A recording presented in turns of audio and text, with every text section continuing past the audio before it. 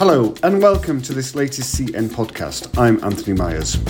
In this episode, recorded live from the NCA's State of the Industry Conference in Miami, I catch up with Troy Purley, who is a member of the NCA's Board of Trustees and also Executive Vice President and General Manager of Divine Chocolate, Fairtrade's licensed chocolate brand. Troy tells us about the benefits of buying Fairtrade and the commitment from the NCA on sustainability issues. Take a listen. Here we are today at the NCA's SOTIC meeting in South Florida. You were on the Thought Leaders panel yesterday. Talking about the state of the confectionery industry in the US, what's your take on this from your perspective? Well, I mean, it's a recession-free industry category. You know, it's not like you're going to make an investment in a house or a car. You don't have to go to a bank to, borrow money to purchase chocolate. Premium chocolate's up probably about 11%, and you're talking about a $700 million category. So, I mean, the category is growing. Shoppers' habits have changed post-COVID. So, you have to just stay on top of that so that you're able to communicate and engage with your consumers. But the industry is still moving in a positive direction. Ethical chocolate, specifically where I compete at, fair trade brands, there's a growth in ethical chocolate. So, I mean, things are moving in the right direction. Great. Let's talk a little bit about Divine Chocolate. I know it from your colleagues in London. I've been to the HQ there. Great. I wasn't quite aware. It's a nice surprise that it's obviously available in the US. Mm-hmm. What makes Divine Chocolate different apart from its taste, and why should consumers perhaps think about buying it? The business model is revolutionary.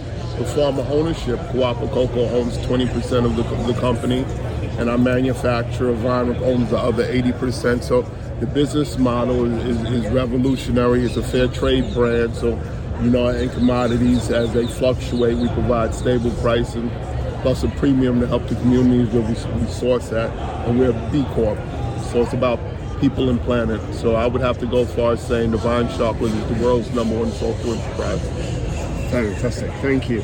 And we're here at SOTIC, the National Confectionery Association. Yep. It's a powerful organisation. Yep. There's a lot of lobbying. Mm-hmm. It's the talk this year. There's been other issues, of course. There's been workforce shortages, inflation, supply chain issues. So these have been at the very forefront of this particular meeting. I know in the past sustainability has not been a big thing with the NCA, although recently they have been supporting it more with certain partnerships with the World Cocoa Foundation on deforestation. What's your message to the NCA? How can they harness their power, their enormous influence that they have to help the sustainability problems?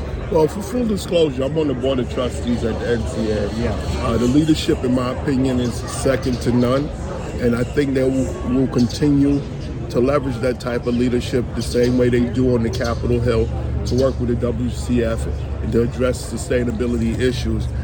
In this case, you're specifically talking about in the cocoa sector. Yeah. It's a conversation. It's being talked about, and no one's sticking their head in the sand.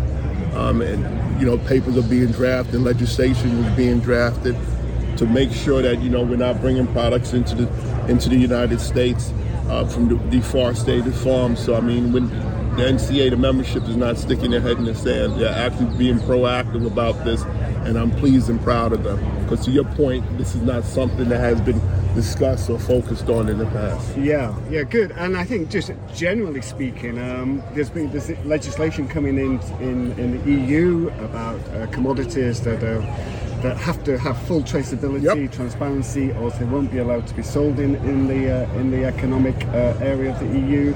I know there's been talk a little bit about legislation in Washington about banning cocoa from Côte d'Ivoire. And this is like a knee-jerk reaction, isn't it? And nobody in the industry wants that kind of thing. It's Absolutely bad for the not. farmer, bad for the consumer. So legislation-wise, do you think the government can do more? Do you think it should be more of a level playing field? What's your opinion on that? Well, I wish it was just as simple, and I wish that the government was just the only stakeholder, but there's multiple stakeholders, including brands like Divine. Yeah. So there's chocolate brands as a stakeholder, It's the government here domestically, and it's the government abroad. So I think the stakeholders have to, collectively work together to come, form a solution. One person can't fix these problems, or one team can't fix these problems. We all need to address them collectively and come up with a solution. And I believe the NCA is taking the right steps and moving forward in the right direction to do so. That's good. And I think, again, finally, companies look after themselves. They've all got their own certification programs now, haven't they?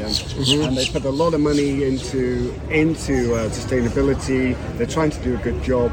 But, to be honest, fair trade has been there right from the beginning. It's a recognised certification, isn't it? It's got the fair trade premium. It gives much more to farmers. It would be a lot simpler if there was just one certification and everyone just kind of went with fair trade. But again, that's oversimplifying the issue, isn't it? Yeah, it may be oversimplifying the issue, but like I said on the panel yesterday, let's get away from coming up with our own schemes. Rainforest Alliance, UTZ is in place. Fair trade is in place for a reason. And, we need to utilize the existing schemes in place, along with paying attention to the Sustainable Development Goals set out by the UN. And I think that'll get everybody on the same page. Good. So again, finally, Fair Trade America, I know from news coming out of your Washington office that consumer awareness now is growing, isn't it? It is. It totally is. Yes. It's great. That's only a good thing. People are actively looking for bars of in this case, a bar of chocolate that doesn't have deforestation. It's not involved in child labour. It pays suppliers, cocoa farmers, a fair price, isn't it? That must be a great news for Divine and fair trade, wouldn't you say?